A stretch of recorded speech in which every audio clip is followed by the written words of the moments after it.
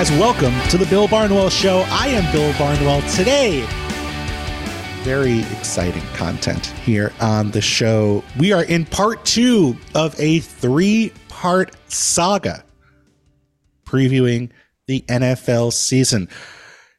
We are each giving 3 takes from mild to medium to spicy. And when I say each, I have a couple guests with me.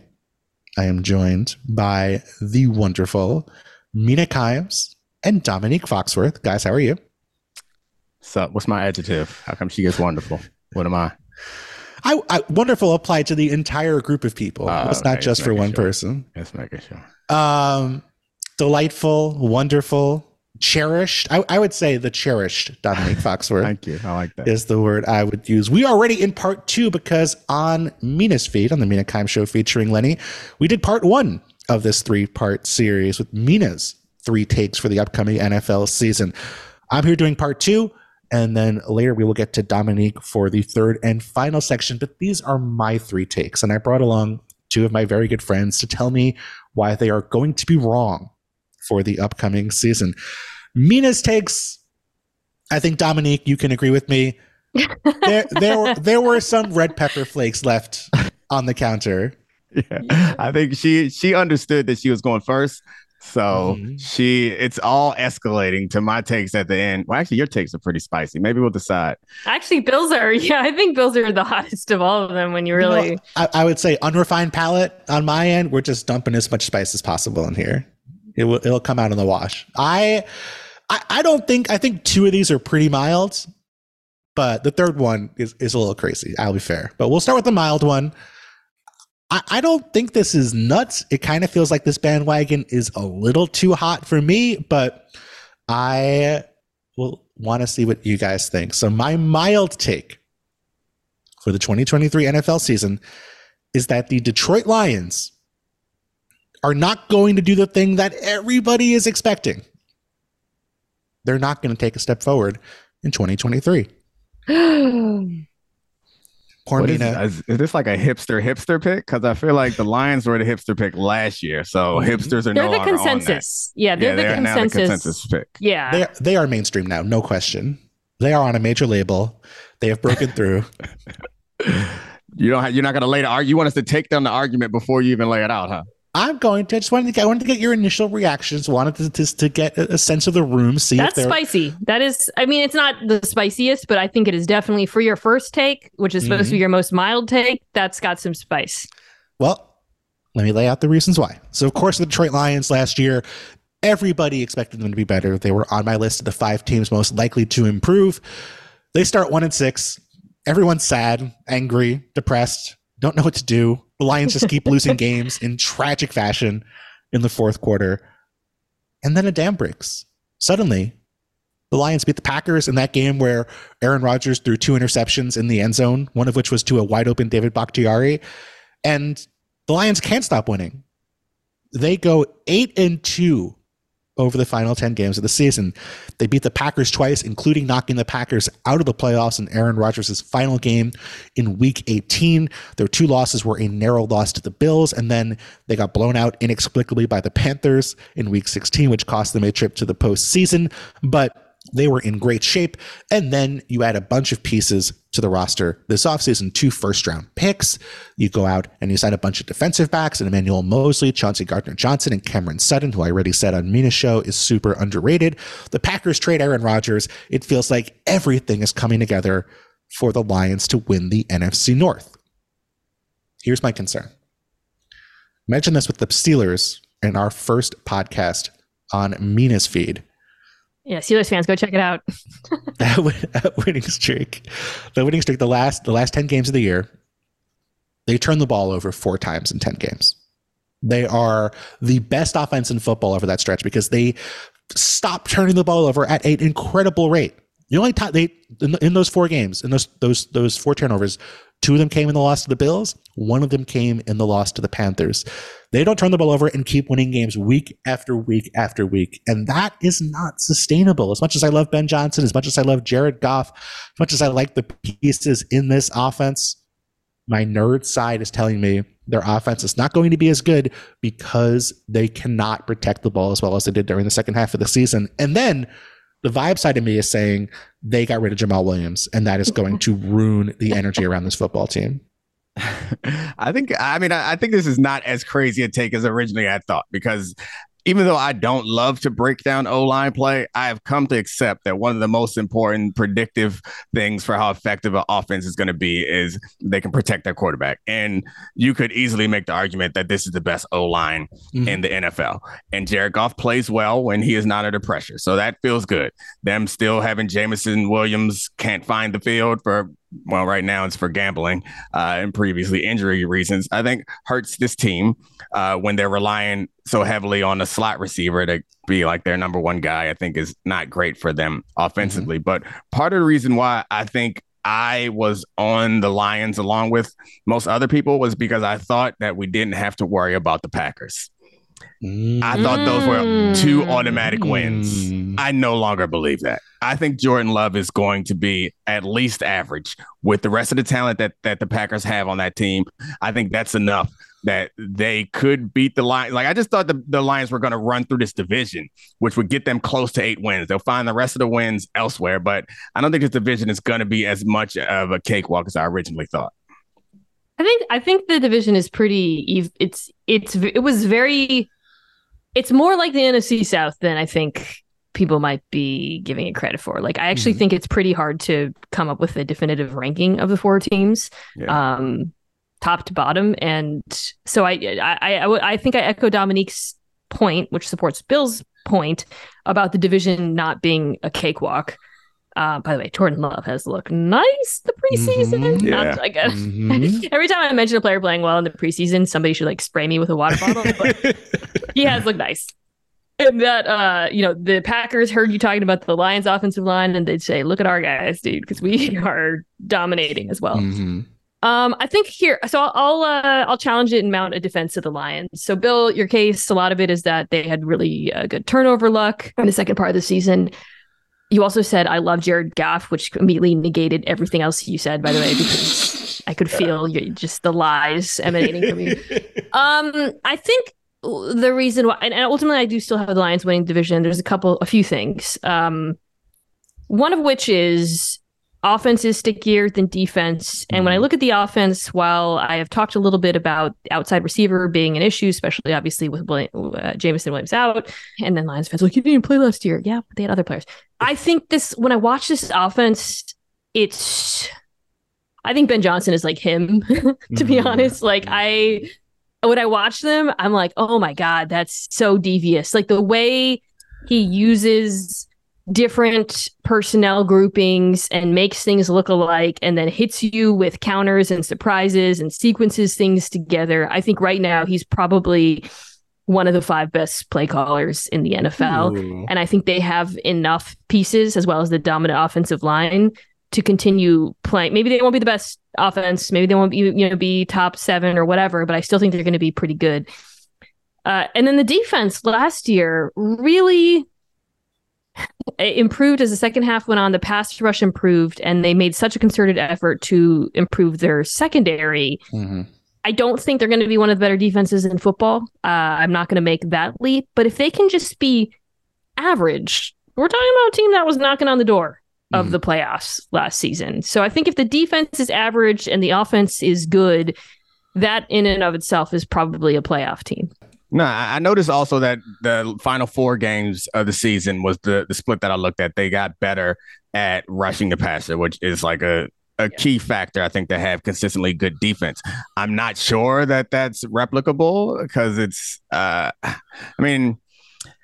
I want guys that I know can do it consistently. Aiden Hutchinson is the only one. And so, like, I don't feel as comfortable with that as I do projecting the improvement in the secondary. So, like, I feel better about being optimistic. If I'm going to be optimistic and support or and refute Bill's take, it would be that they invested a lot in getting this secondary up to speed. And I think the secondary you could argue is more important than the defensive line, but they're on similar planes with the flexibility. I mean, I personally think corners are more important than D-line, but it gives you a certain amount of flexibility defensively that I don't think that they had last year. And Chauncey Gardner-Johnson, if nothing else, is going to turn the ball over, which I know is random, blah, blah, blah, blah, blah, but it just so happens that some guys manage to get lots of them. Mm-hmm. And maybe he's going to get lots of them, which is going to help them be successful. And it's a bit redundant, but that offensive line, I mean, you're just not going to put people out of the game who can keep their quarterback safe for the duration of the game, as long as your quarterback is decent. And Jared Goff is at least that.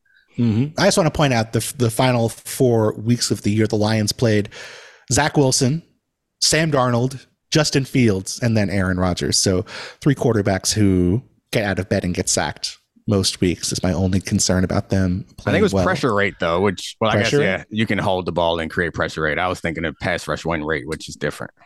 James Houston, one of the all-time great yes. NFL nicknames, The Problem. So good. Come on, respect.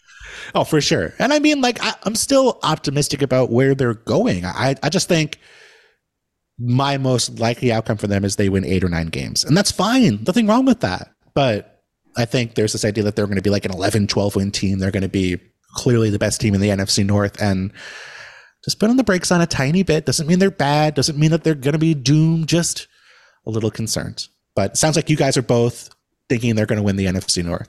Can I ask you one quick question, both of you, which is a reference back to my podcast, one of my takes. Who do you guys think's better, the Lions or the Saints? Ooh. Domonique, you go first. That's tough. I'll say I'm going to go with the Saints. I'm going to say the Lions, even though I'm the one dissing the Lions here on this show. Lions were 9th in DVOA last year. The Saints were 19th. So I think Derek Carr makes the Saints better, but the Lions are one of the youngest teams in football. Saints are literally the oldest team in football. So I would go Lions. Age ain't nothing but a number, Bill. You're telling me? Bill hates old players and old teams.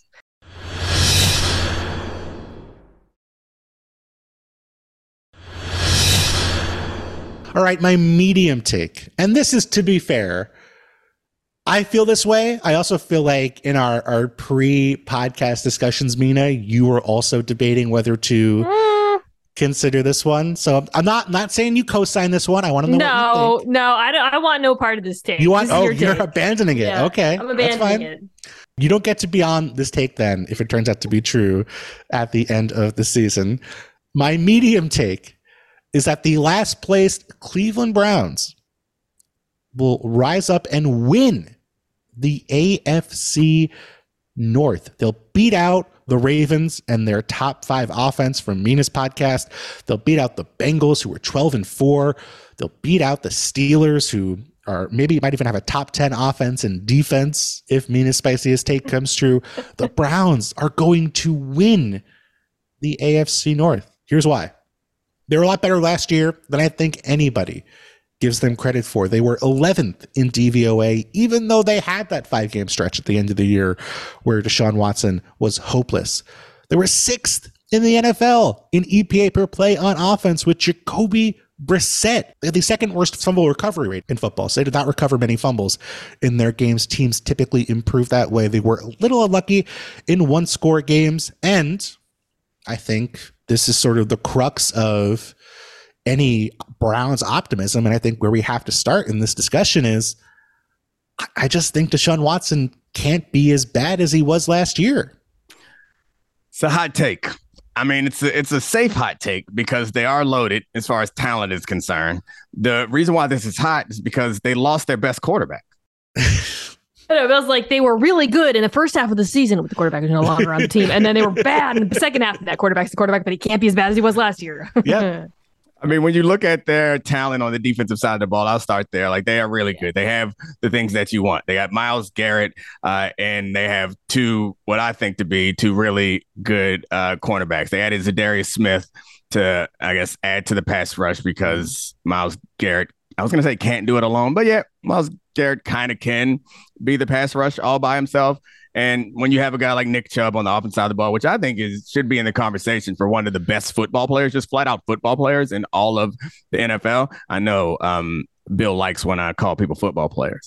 Nothing better than describing a football player as a football player. The ultimate honor. I think he's really great. If you can build an offense around that, a player that Mina pointed out to me a few weeks ago, it doesn't matter whether he's in shotgun or deep dot or wherever. He is effective from all positions and taking the pressure off of the quarterback who still hasn't quite shown. I mean, he has MVP caliber talent. We know we haven't seen it in a while. So it's in the division is not an easy one. There will be no easy wins. They could be any one of these teams. I think could be first and last. The team that's most likely to be last, though, is probably the Browns. They don't have the stability of the other organizations that I feel comfortable with.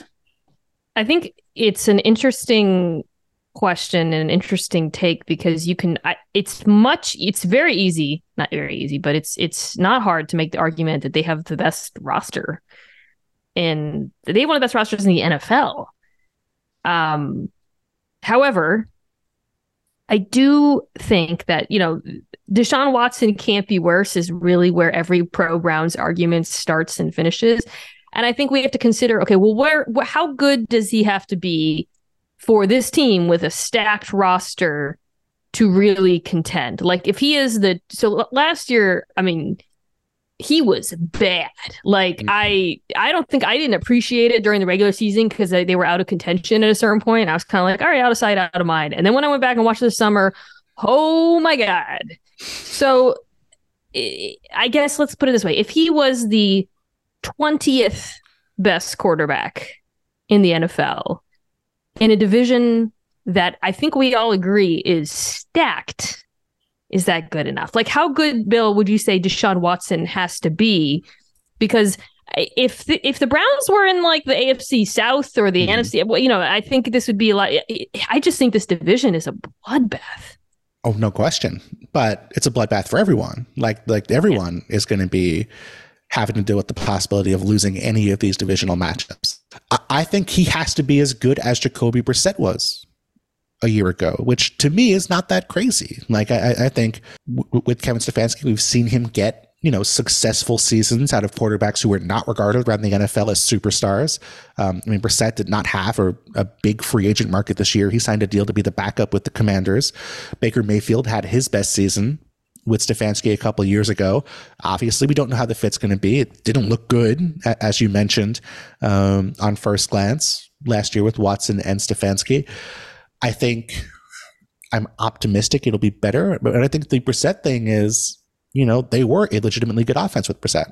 I think this leads to like an interesting coaching question and dilemma, because if you approach a season with Baker Mayfield, you know what you're going to do. And so I think coaching to a player's ability kind of clears things up for you in some way. And this might be partly the like Kyle Shanahan, I don't know if it's a dilemma or a situation in that he can coach to a player whose skill set is limited. The problem with having a player like Deshaun Watson is, that he has shown the capability of being these other guys, like these game changer guys. So like, how do you enter a game with a game plan that is both ready to make him as good as Jacoby Brissett, but also ready to make him as good as Josh Allen or Jalen Hurts, which I think is a hard problem to solve. I think that you're hitting on the thing that maybe we all underestimated when this marriage happened, and like football fit was not top of mind when there was literally, still allegations of sexual assault and misconduct coming out, and we weren't like, but how's he going to fit in the wide zone under center offense? Like that didn't really but now I think, which is not to say those other things don't matter anymore, but like we are sort of wrestling with it in a way that is, to Dominique's point, like it's not a great fit. It's not just like, okay, they do what they do. This is Kevin Stefanski. They're really good at what they do. And I think it was a lot easier for them to say, okay, Jacoby, you're going to be a cog in this machine. And now you have an offense that's going to be geared more towards amplifying the skills of the quarterback.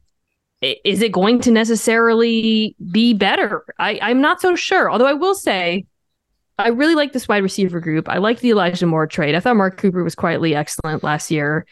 It's a good roster. It just doesn't, I think it's just like translating that roster to a coherent scheme is still as much of a question mark for me as is whether Deshaun Watson can get back to anything who he was as a player.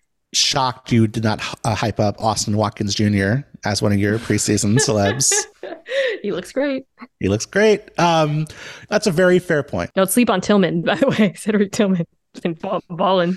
No, I mean, like, I think it's a totally legitimate point. I think sort of my optimism is based on the idea of if this was going to be a terrible fit, why did the Browns pursue this? Why would Stefanski go out of his way to try and get Deshaun Watson? Why would Watson want to come play for the Browns if they were like, yeah, we're going to plug you in. It's going to be, all 7-step drop, under center, all boot. Like, it feels like there has to be some ground here where both sides were like, okay, this is how this can work schematically.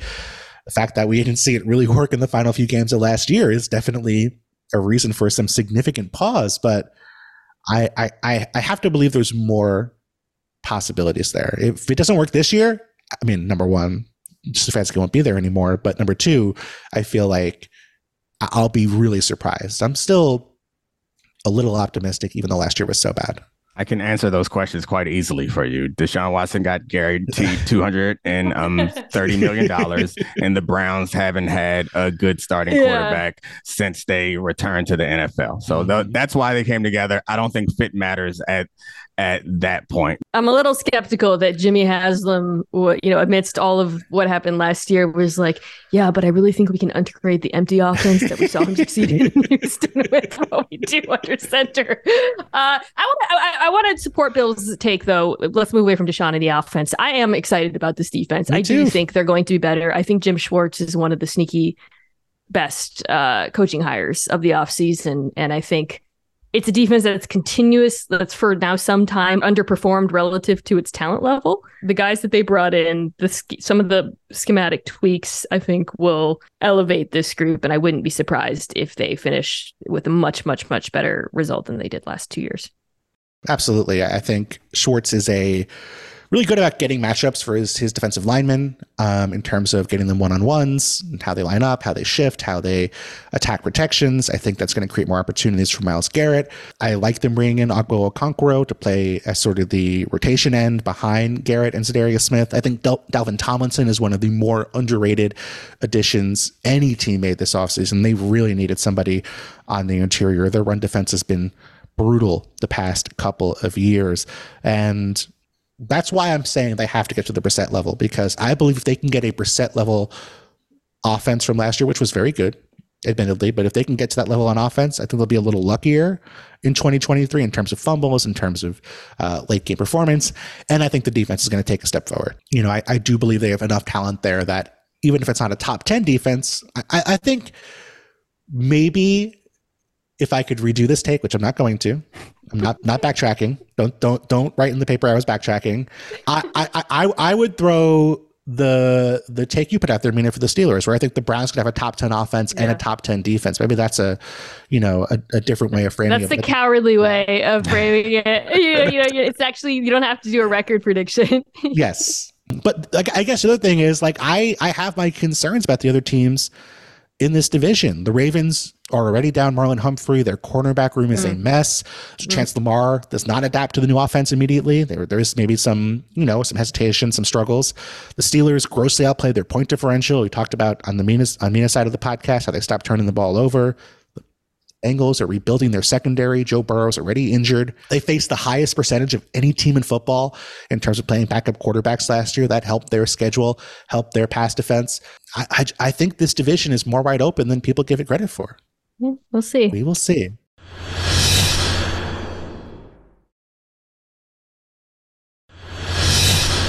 Your final take disgusts me. Final take discuss. Well, I feel like I have not convinced either of you with my mild or medium takes that they should be taken seriously.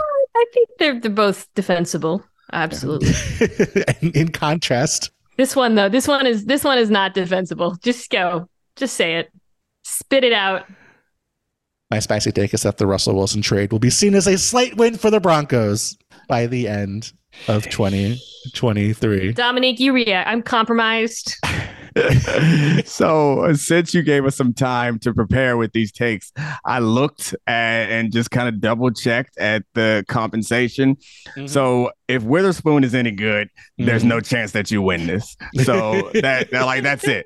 But the fact it doesn't look like, I mean, a lot of guys that they got from the trade are no longer on the team or impactful. So if Russell Wilson turns into a starting level quarterback, then it comes down to Witherspoon versus Wilson. The quarterback position is more important, and thus you have a better shot there. But you're asking for a lot from a guy in Russell Wilson who hasn't been good in a while. Did I miss something, Mina? We're gonna ignore Charles Cross, the left tackle. He's a starting left tackle. He's good. He's like an actual good left tackle. So the Seahawks got a starting left tackle on a rookie contract who played really well last year, and then they also have Devin Witherspoon, the cornerback. Well, sorry, I said I would dial back. No, the reason why I said, you're getting emotional. You're getting in here because you're connected to this team. The reason why I boiled it down to Witherspoon is because you're going to have two impact players to overtake a quarterback. I'm accepting that, which may be false or maybe silly for me to accept, that Russell Wilson turns out to be at least a starting level, mediocre to slightly above average quarterback. If that happens, then you're going to need Witherspoon and Cross. I think Cross is a good tackle, but a tackle versus a good quarterback, I'll take the quarterback every day. A cornerback versus a good quarterback, I'll take the quarterback every day. Both of them, we have a different conversation. Now, you guys are even underselling how hard this is going to be, because there's a third component to this that you're not giving I think sufficient credence to, which is that they found Geno, and Geno was good last year. So I have not only does all that have to be true to make this correct, Geno has to be bad this year. No. I don't factor it in because you're saying win the trade. To win the trade, I'm talking about I guess you're including that they would not have discovered that Geno was any good. You're including that as a win of the trade. They traded Russ thinking, okay, we'll be fine at quarterback. And then they were more than fine at quarterback. Geno Smith was very good last year. So for this to be true, which the more we talk about it, the more nervous I get. We're here. So wild. We're here. So wild for this. We're here.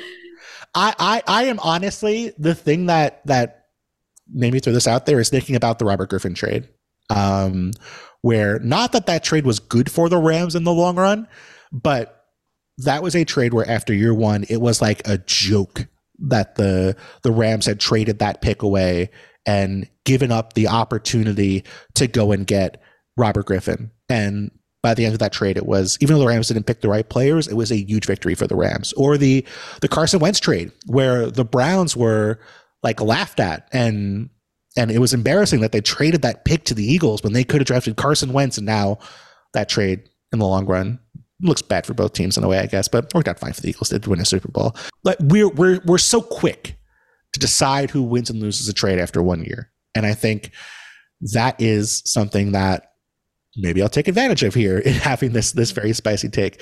Let's start with the Russ side of things. We can get to the Seahawks side in a minute, but let's start with the Russell Wilson side of this equation. To me, I'm optimistic about Russell Wilson in part because I trust Sean Payton. And I think I don't believe Sean Payton takes this job unless he is not just hopeful he can fix Russell Wilson, but very confident he can fix Russell Wilson. They're basically stuck with him for contract reasons for 2 more years. They would owe, I think it's like $83 million in dead money if they moved on from him after this season. So like, he's not going anywhere for 2 years to me. After 2 years, anything's on the table. But I believe the moves they made this offseason, it was very clear they wanted to run the ball more, be more physical, basically do the stuff they did in Seattle that we didn't want them to do anymore. But the idea of sort of unlocking a more efficient Russell Wilson by putting less of the load on his shoulders, I believe that offense can work with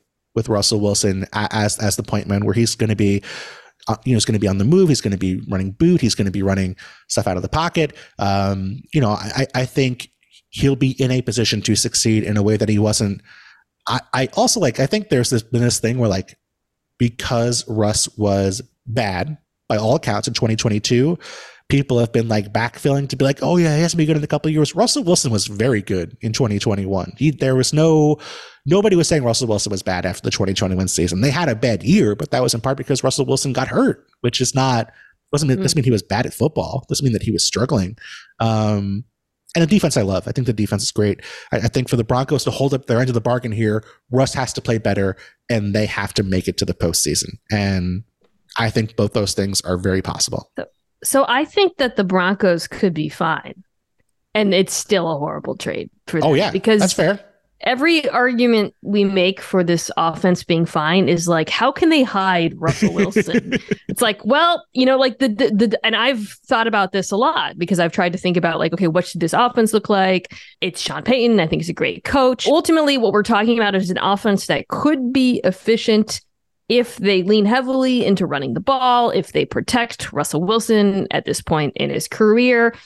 That's not a quarterback you do that trade for. Like, I think sure. the other thing about the trade, though, Bill, is like, it would be different if he was on, like, say, a rookie contract or something. Mm-hmm. But the other part of the trade is it came with paying him a ton of money. So you have this quarterback. What you got out of it, if you're Denver, is a quarterback who not only played poorly last year, but makes a ton of money. Like, it has so compromised you as a franchise. And we still think you can win for the I don't disagree with any of the stuff you said.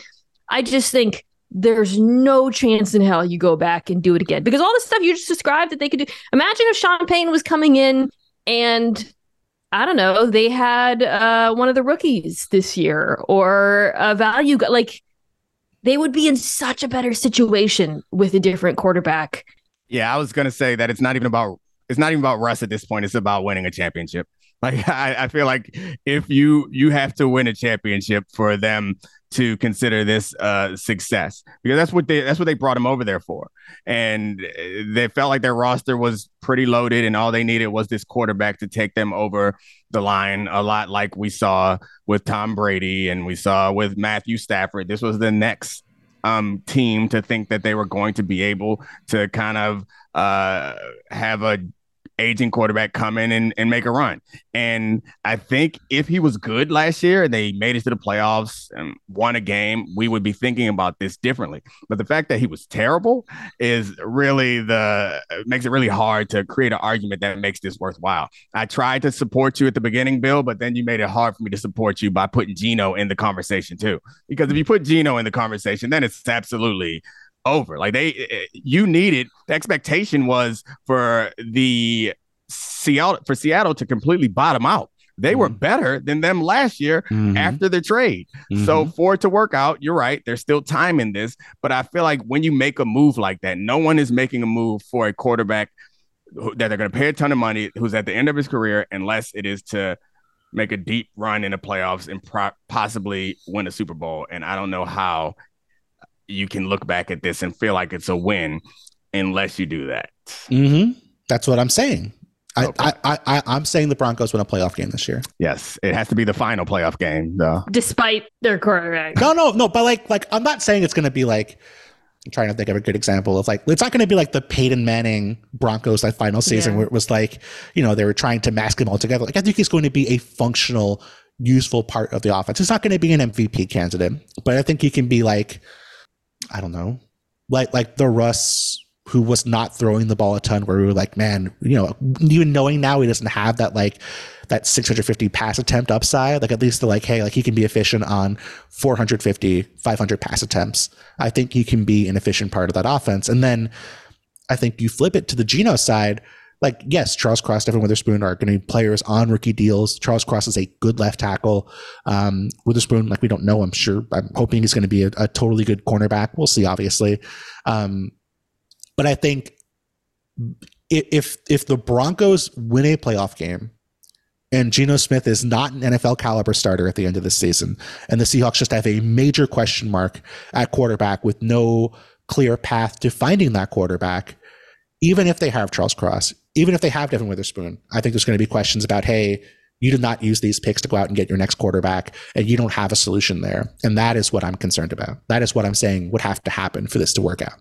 Well, I disagree with that premise because I think if the Broncos were to win a playoff game and the Seahawks were not, whatever, I don't think it would be because of the trade. You know what I mean? Like, I think the Broncos, the situation that in my mind is most likely to play for the Broncos, if they have any success, it won't be because of the quarterback. So they will have found a way to build a decent offense around him. They will have done other things, but I think there's like a causality there that I think is what I object to. How could your whole argument not be based on Nathaniel Hackett? That's what I'm confused. It's taken us this long to point at Nathaniel Hackett and say he doesn't want to get accused of breaking the code. So I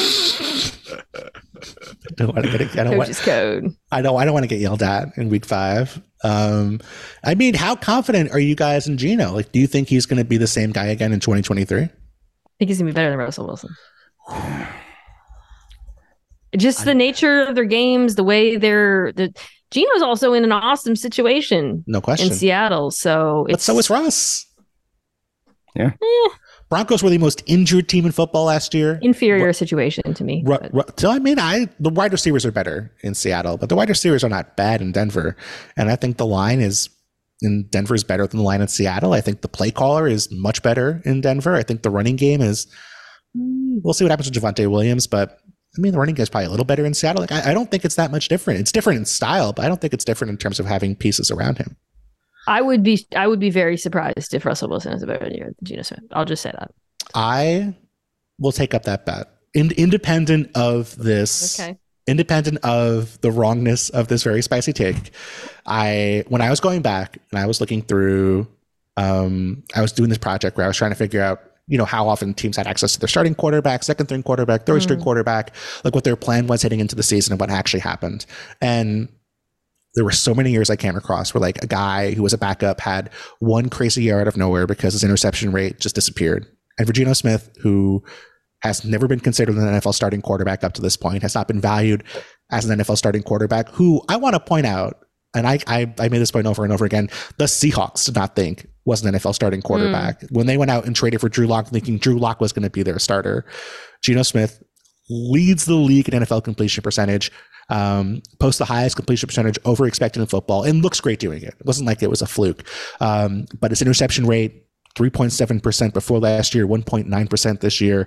Like, I don't doubt that Geno has the ability to throw an accurate ball because I've seen it. Even if he was 80% of who he was last year, he's still going to be better than Russell. I mean, the fact that he didn't get a shot, I think, is more of an indictment of the NFL, frankly, than Geno Smith. And when I watched him, I'm like, that guy, everything about what he's doing looks better. Wilson, I know statistically he was not bad his last 2 years in Seattle, but you saw the beginnings of the signs of what we saw last season in terms of holding onto the football too long, the decline in mobility. I'm doing it. I'm doing the thing I said I wouldn't do, which is I'm getting too defensive in response to this take. Domonique, let's end this. Come on. Forget all your stats. All I know is I started feeling sorry for him. And that's how I know you're done. When I start having sympathy for you, you're done. Like midway through the season, when he was doing that high knees on the plane foolishness, I was like, man, this poor guy. So yeah, I'm sorry. I would never believe you'd have empathy for anybody else. Come on. Let's be realistic. We can cover this on your end of the podcast. I'm done giving takes, being berated by these two. We're going to get to the Domonique Foxworth show where Domonique can give his takes. And finally, I can go back to my approved appropriate role of just criticizing other people's opinions. The Simon Cowell of this this trio. All right. Bye. Head over to the Domonique Foxworth show. Now.